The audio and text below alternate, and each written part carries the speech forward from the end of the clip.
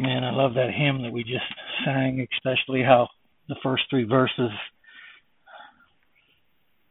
kind of expresses how the child of God wishes to do something or give something to Christ. And then the last final verse, we come to the conclusion, and when thy face I see, my ransomed soul shall be through all eternity something for thee. I mean, that just overwhelms you when you think about it and consider wonderful truths in that. John chapter 8 this morning. John chapter 8. I wish to first of all thank you for your prayers. And I hope and pray God would give me the liberty this morning and grace to be able to preach what He'd have for us. For there's so many truths in this passage of Scripture, and I hope and pray that it will most of all endear our hearts closer to Christ. I don't know about you, but of all the mistakes and errors that I make in my life, the one that grieves me the most is that I do not love Him as I should.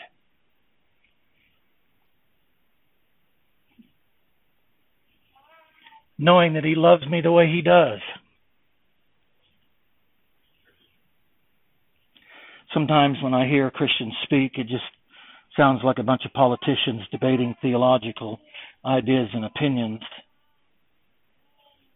And I wonder how God is glorified in that. If it doesn't lead us to a greater relationship with Christ, if it doesn't make us more like Christ, what good is the knowledge we have? It's all about Christ. And in eternity, we'll find that out, that it's all about Christ. I don't want to get ahead of myself, but it has a lot to do with this unnamed woman. She's not the first unnamed person we find in Scripture. It's not about her, it's about Christ.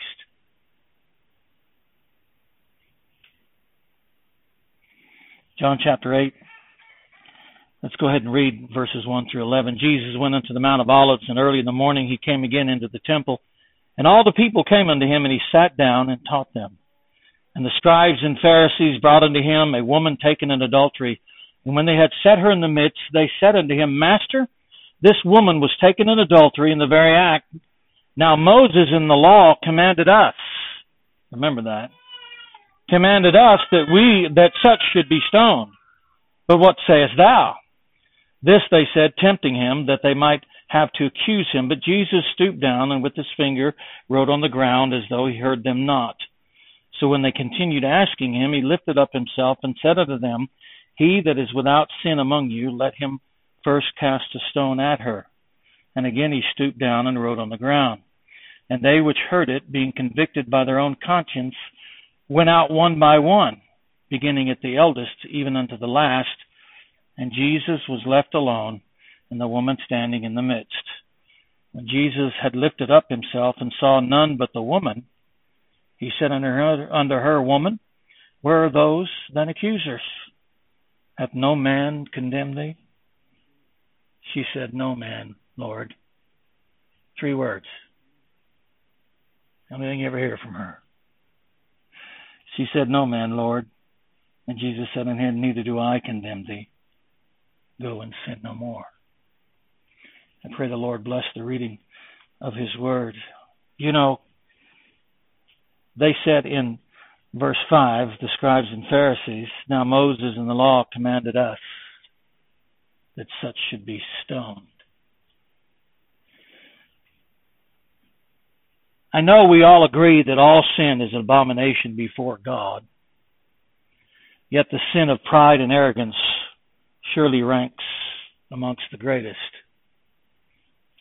And yet, if you couple that most abominable sin of pride and arrogance with a vain knowledge of religion, you exalt it to a level which only equals that of the devil. Ye of your father, the devil, the Lord said unto the scribes and Pharisees. The devil is an accuser of the brethren. For by pride Satan sought to exalt himself above God, according to Scripture. And that same pride in man would seek to exalt himself above his fellow man in all things religious. as though his vain knowledge of God entitles him to be an accuser and judge over all men. Listen to their arrogance and pride. Now Moses and the law commanded us. As though the law had given them the right, entitled them to be judge and accuser of men. Beloved, though the office of Pharisee and scribe may have been lost in time, their spirit of religious pride and arrogance still lingers amongst many people today. People who have accumulated an abundance of knowledge of Scripture, yet who believe, like the Pharisees, that such knowledge entitles them to be judge of all things concerning Scripture and true Christianity. To be arrogant and prideful of your knowledge of God is an abominable sin in the sight of God.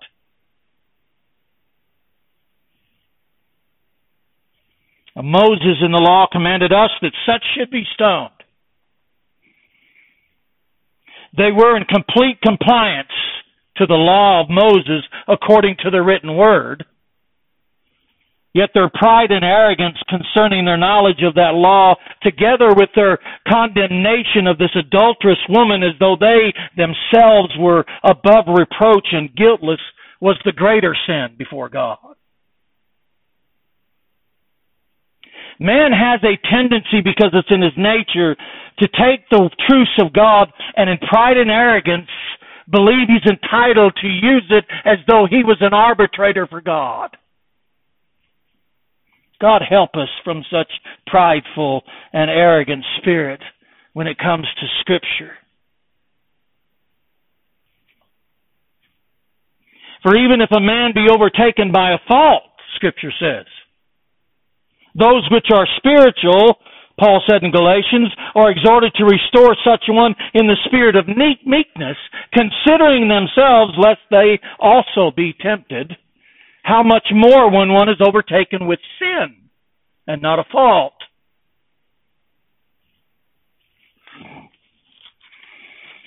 James said himself in James 3, My brethren, be not many masters, knowing that ye shall receive the greater condemnation, for in many things we offend all.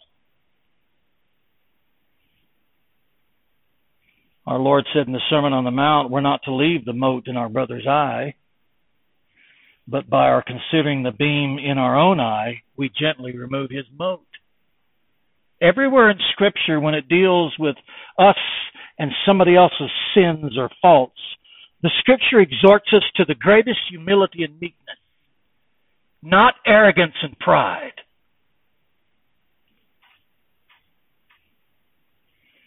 But I guess it's just normal for the natural state of sinful man, because if sinful man cannot partake in God's saving grace, then he would vainly seek to be the judge and arbitrator of man's worthiness of salvation or condemnation. We are exhorted as God's children to contend for the faith, and in so doing denounce and rebuke all heresies and apostasy, yes. But when we do it presumptuously with a prideful and arrogant spirit, we bring great dishonor not only to God but to His Word. It's not about us. It's about God. God save us from such prideful arrogance, for we're all prone to fall into that same sin if we're not careful. May the Word of God be received with meekness, James said. With meekness to the saving of the soul. God give us that grace and spirit to be bold, yet not in ourselves, but in Christ. To seek to honor and glorify Him whenever we meet situations such as John 8. And may He receive the honor and glory. Yet let us turn our attention this morning to this unnamed woman caught in the very act of adultery and brought before Christ. Look at verses 3 and 4.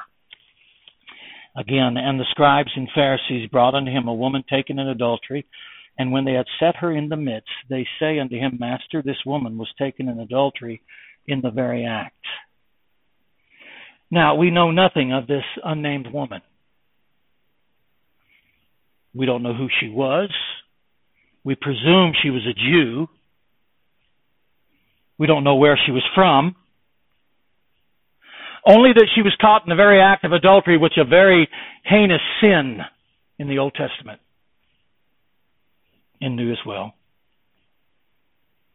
Yet she was not the only unknown person whose life was forever changed by Christ. There are many unknowns in Scripture. The man born blind from birth, we never hear his name, but he's born blind for the glory of God. The woman with an issue of blood who came behind Christ and touched his garment, we never find out what her name is.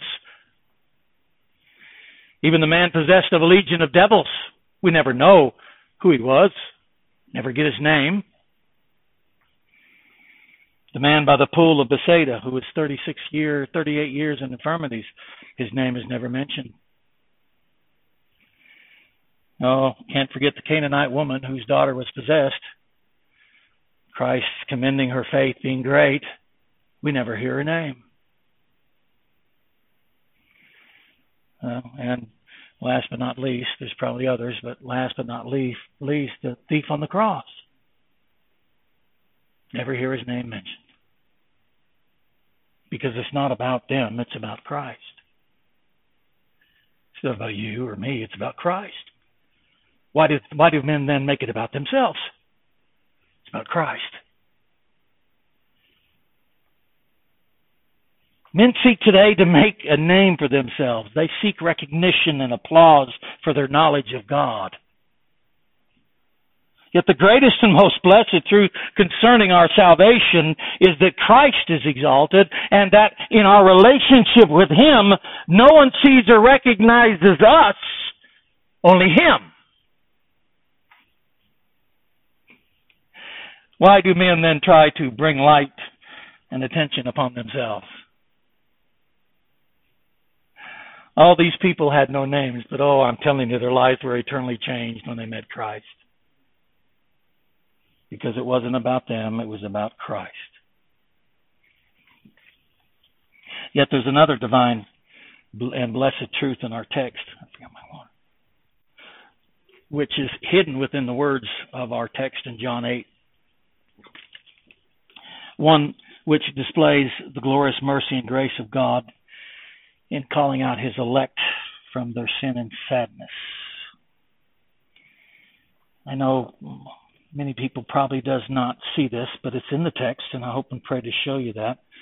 We talk about and we preach and we believe, I hope and pray, in God's divine election. Yet my question is, are we amazed by it, or are we just prideful of it? I am of the elect. I am the seed of Abraham, like the Pharisees. How do you look at election? Is it merely a theological point? Have you really, like all truths of God, attempted to apply it personally to yourself? Why God would call you out of sin and depravity unto Christ? Would you see the mercy and grace of God in calling out His elect? Then look upon this unnamed woman caught in the very act of adultery. How the Pharisees and scribes were merely an ignorant pawns in the hand of a sovereign God. As He calls this woman from the depth of her sin and depravity and brings her face to face with Christ. Like we said last week, she probably would have never have come to Christ on her own. Possibly, but probably never, not the lifestyle she was living. Yet the Pharisees and the scribes, because of the law, brings her before Christ. Draws her to Christ, to where she's standing now face to face with Christ.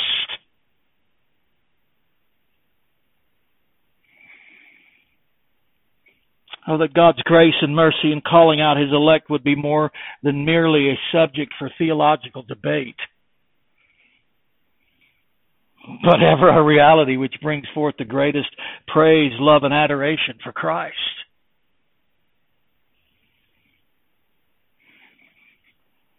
Think about your own personal election. Maybe we were not committing the same sins this woman was before God called us out of sin, but we weren't looking for God. We weren't desiring God. God in His sovereignty called us. He used means that we were unaware of. The scribes and Pharisees, it wasn't about them. It was the sovereignty of God using them as pawns to bring this woman out so she can stand before Christ. I remember my own election and God manipulating circumstances to get me where He wanted me to be. I won't go into details, but I hope and pray that every one of us could go back and see how God providentially moved things, manipulated circumstances to call us out, to bring us to the point where we can meet Christ face to face. I wasn't looking for Christ. I was looking to get away from America and all its problems. And I thought Germany, the other side of the world, was the best place to be. Well, God providentially put me there, in that spot. Do you ever go back over that? Do you ever spend time with that? You ought to. We ought to.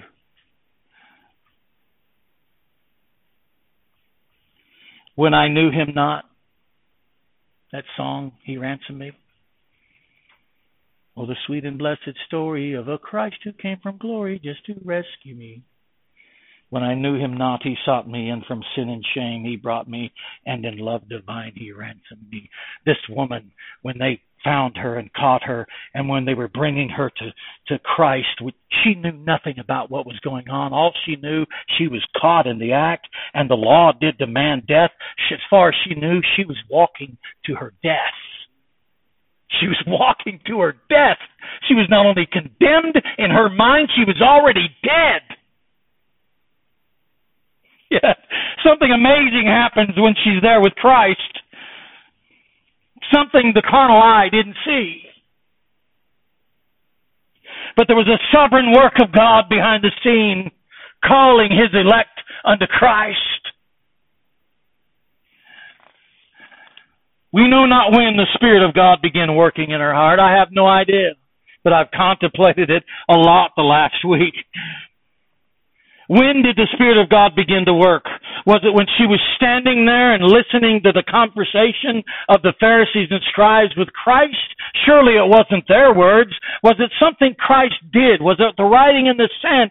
Somewhere along there, the Spirit of God began convicting this woman of her need of Christ. Because her three-word answer displays that. No man, Lord.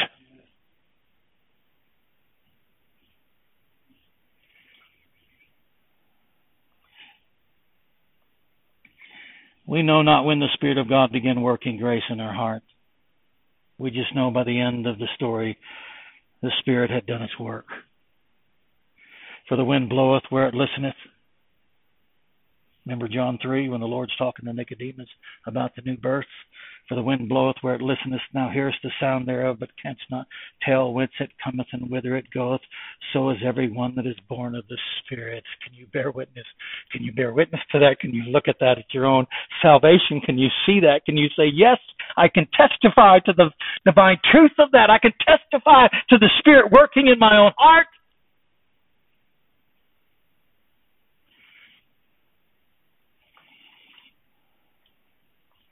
Throughout this whole ordeal, she was silent. Throughout this whole thing, she was silent.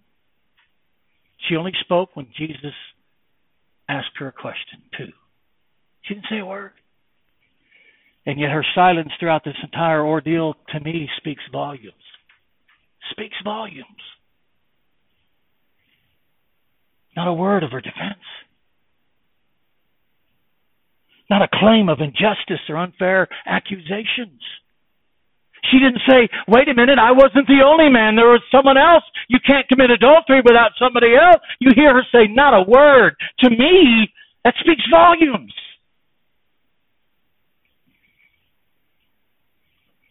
You don't even hear a cry for mercy. You would think she would at least say, have mercy on. You hear not even a cry for mercy. What is going on in the heart of this woman caught in the very act of adultery?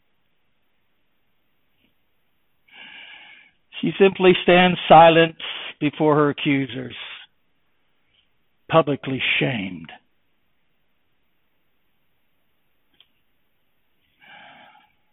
Let me give you a scripture verse that might answer her silence, or give an answer because of her silence. Romans 3. Now we know that what things soever the law saith, it saith to them who are under the law, that every mouth may be stopped, and all the world may become guilty before God. That every mouth be stopped. They brought her before Christ because she'd broken the law. Somewhere in there, the Spirit of God was sovereignly working in her heart, and she closed her mouth, and she stood before her accusers in Christ, guilty before God. It shut her mouth. Do you remember that? Do you remember your own salvation? The time when the law shut your mouth and you had nothing to say before God? You just knew you were guilty and He would be right in condemning me. She didn't know that Christ would say, neither do I condemn thee. She didn't know He would grant her mercy and grace. She just knew that she was guilty. And the law had stopped her mouth. Oh, what a work of grace. I'm getting ahead of myself. But you can tell the work of grace in her hearts, because even though the law convicted her and shut her mouth, when the others went out and left, she stood still there. Something about that conviction made her stay before Christ. And isn't that exactly what happened to us at salvation? We knew we were guilty. We knew God could condemn us, but still we stood before the face of Christ.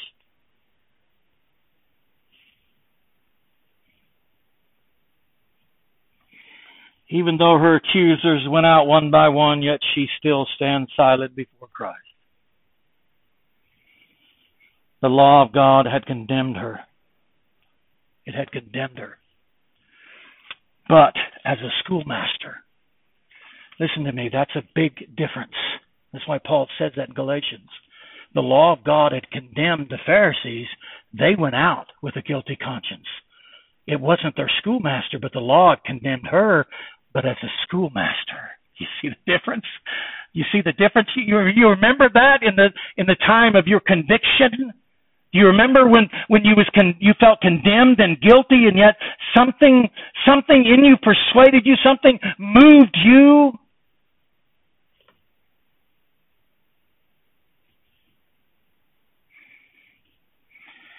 There's no word yet of condemnation or judgment from Christ. She doesn't know what He's going to do. She has no idea. This woman had no idea. She didn't stand there thinking, okay, God will forgive me. She had no idea. She just knew that she was guilty. And for whatever reason, Jesus was the only answer and solution. She waited on Him. She waited on Him. Psalm 130, I'm trying to commit that to memory because that psalm is just amazing. But after he says all that, if thou should markest iniquities, who shall stand? But there is forgiveness for thee, that thou mightest be forgiven. My soul, O Lord, my soul waiteth upon the Lord. Yea, I wait, and I hope in His word. That's what she should mark iniquities. She's standing there. She has no idea what He's going to do, but she's in the spirit of Psalm 130. If you mark my iniquities, I'm not going to be able to stand. I wait upon the Lord, my soul doth wait, and in His word do I hope. What was it that He wrote in the sand that gave them conviction that they would run away from Christ, but gave her conviction that she would stay? You see how the effectual working of grace works in the heart of God's elect? It's different. The law might convict a sinner, like we heard last week, but he'll walk away. Guilty conscience doesn't mean anything. But when that guilt leads you to wait on God, it is an effectual working of grace. Oh, don't you love God's salvation. Don't you love how He sovereignly and providentially ordained it to be what it is? He takes us to the very bottom, very depth of our sins, that He might show us the greatest of all mercies.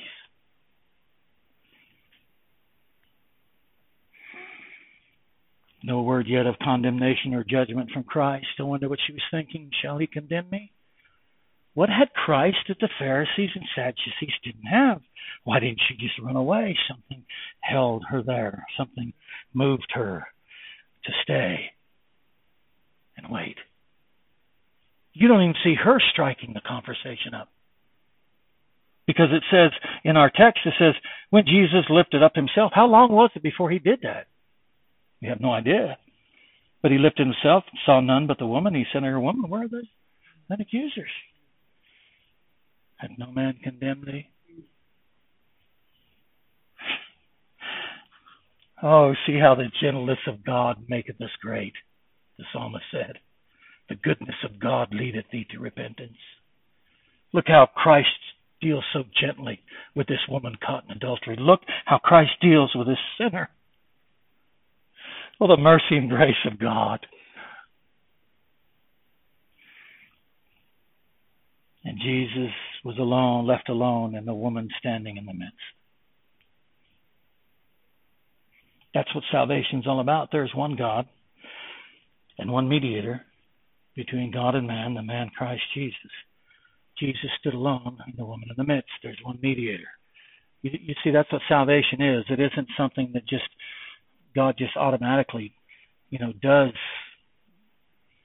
in no regards to relationship or love. It's an intimate thing. It's a personal thing. Jesus was alone with the woman. That's what salvation is. It's when we finally get to a point where we're alone with Christ. We're alone with Christ, and all we see is Christ. In our guilt and our shame, isn't that what salvation is? That's where we see Christ in His mercy and grace. In our guilt and our shame, deep depths in the hearts of guiltiness, we look up and there's Christ in His mercy and His grace. There's nothing there that man merits.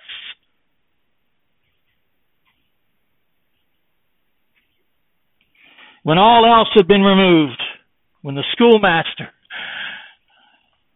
has brought us to Christ, there's no longer need of a schoolmaster, Galatians says.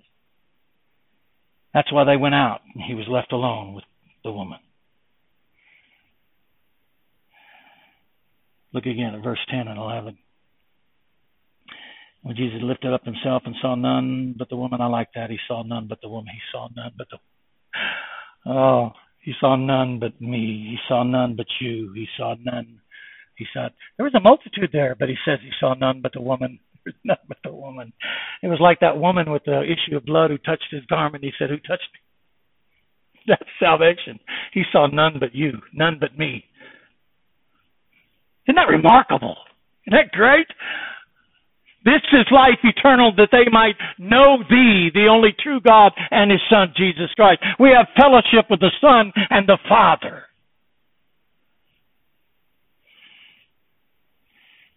Saw none but the woman. And He said unto her, woman, where are those thine accusers? Hath no man condemned thee? Hath no man condemned thee? She say, no man, Lord. Keep that in thought and go to Romans 8. We all know the text, but let's read it anyway. Let me tell you, there's truths in here. Like I said, they're hidden behind the words. Look at Romans chapter 8 and verse 33. We know the whole text, but let me just stick it to this. Who shall lay anything to the charge of God's elect? There it is. Ain't nobody going to do that. Where's your accusers? Is there no man to condemn you? No. Why?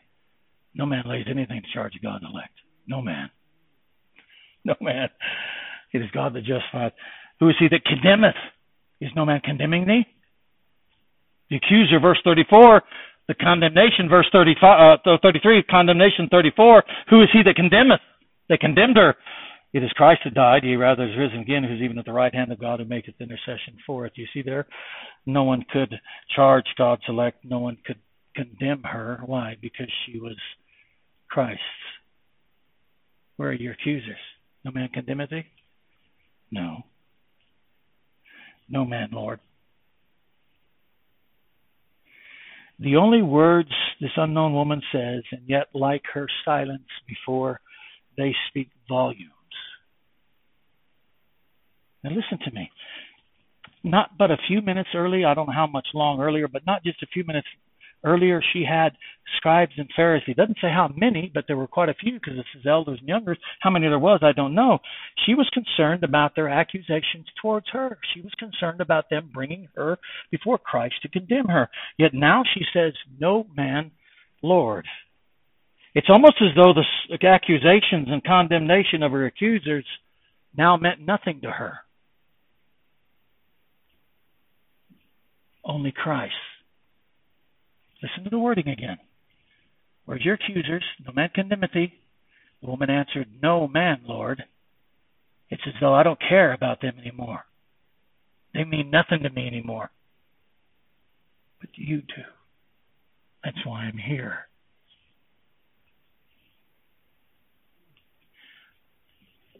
Not only was she in guilt, but I believe if you look at Scripture about salvation, when God gives us that repentance unto godliness, the repentance unto salvation, He also imparts a brokenheartedness because we've offended God.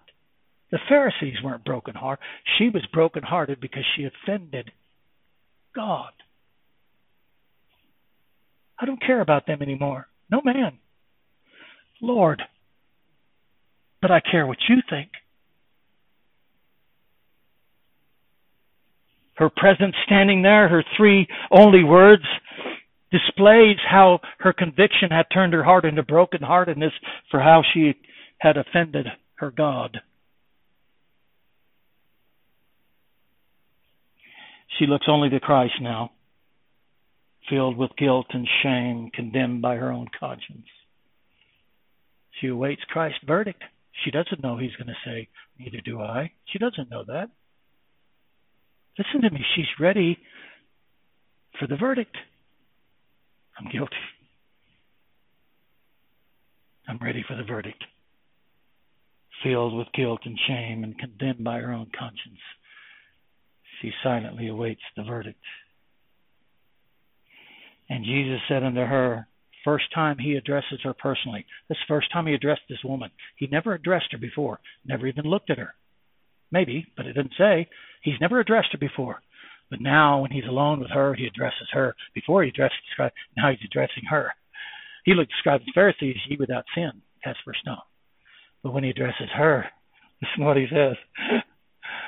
For the first time, neither do I condemn thee.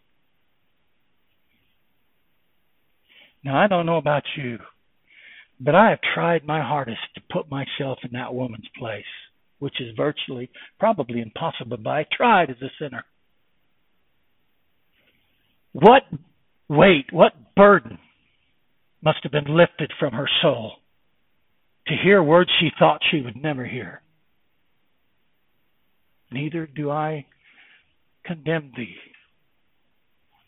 Let me ask you a question. Have you really seriously weighed, meditated, and prayed over the verse in Romans that there is therefore now no condemnation to them who are in Christ Jesus?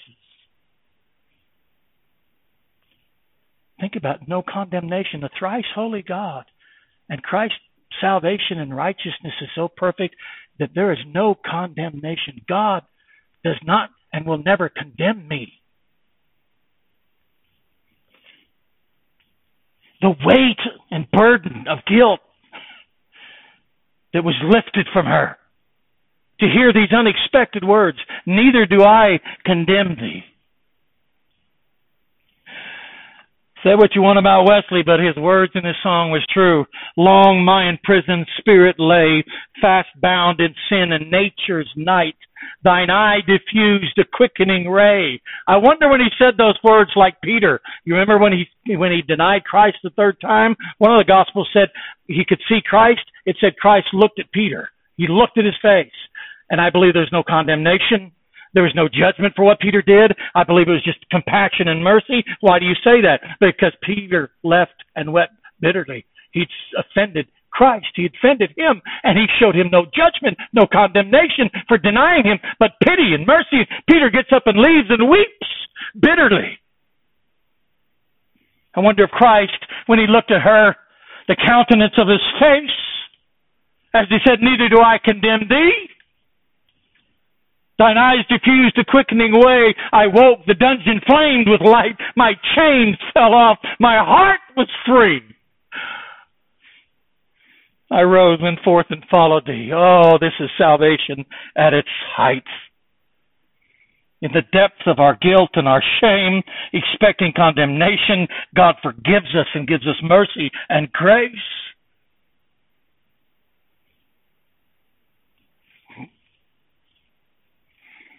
Yet he doesn't just stop there.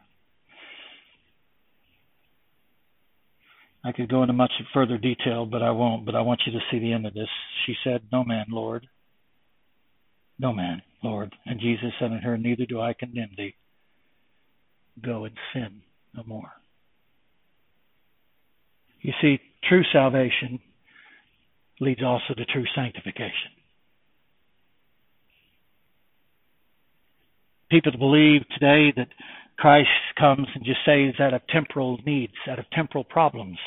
But salvation is not only being saved from the penalty and punishment of sin, but also from the very condemnation of it. Go and sin no more. And though this was a commandment, I believe also it was just a statement. It was a fact. It was a reality. You will go and sin no more. It's not like he had to remind her, okay, now that I've not condemned you, don't go out and do it again. I believe it's just a statement of the fact that he did not condemn her. Now go and sin no more.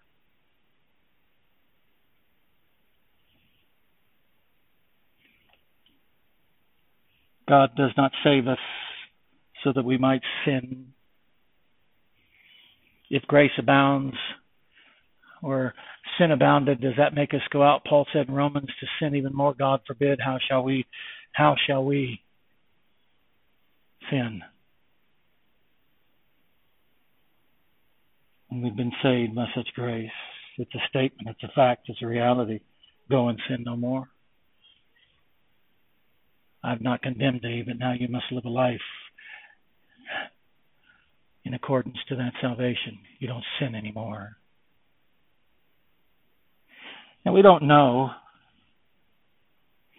what this woman did later. We have no record of what happened to her later. But I believe with all my heart she did go and sin no more. Now, does that mean she was perfect? That's not what I'm saying. But I believe she left a different woman, a new creature in Christ.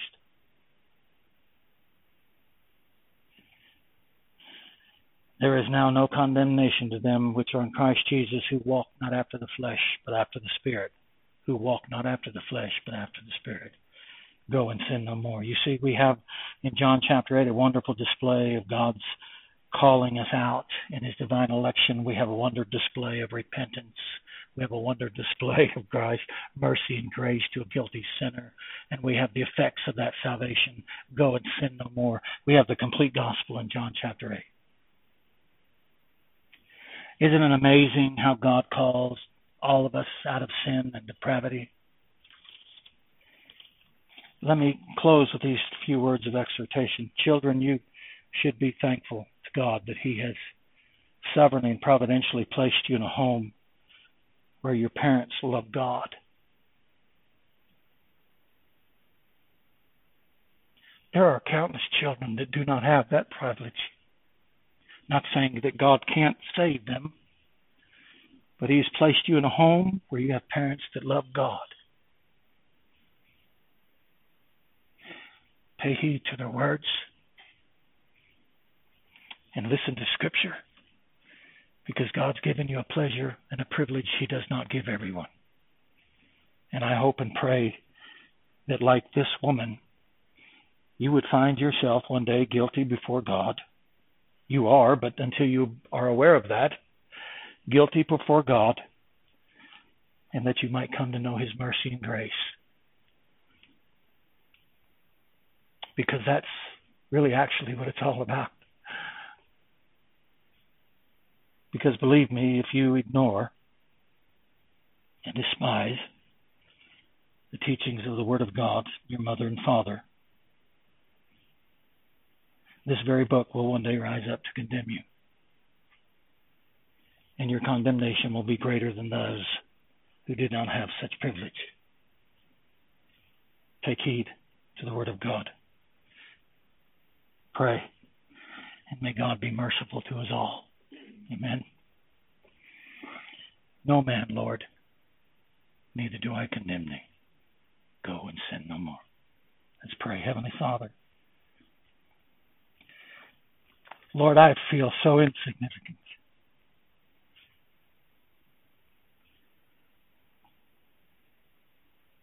Lord, to stand here and open up thy word and preach the unsearchable riches of Christ makes me feel so little and so like nothing. Holy Spirit of God, I pray that you would take the words of God in all my feeble efforts and speak to the hearts not only of thy children, but to those that here today that don't know Christ, to the children who are yet lost without Christ. I pray that you would do a work of grace in their hearts. And like this woman, I pray that you would give them no peace of heart and mind until they find peace in thee. Lord, we trust in your sovereignty and your providence. We trust in the power of the gospel, and we pray, dear God, that you'd be honored and glorified. Lord, for us this morning who have been saved by your grace, may we never stray too far from the shadows of Calvary, but may we ever be reminded of what you did for us on Calvary. May we, like the old hymn, survey the wondrous cross, not just glance, but survey it, look at every intricate detail, the bruising, the crown of thorns, the beatings, the blood, the agony, the pain, the shame. And Lord, may we be ever grateful for you and what you've done for us. Lord, I thank you that one day eternally we will be yours forever. Until that day, keep our hearts close to thee. Help us to love thee supremely. Lord, we love you and thank you for all things. In Christ's name we pray. Amen.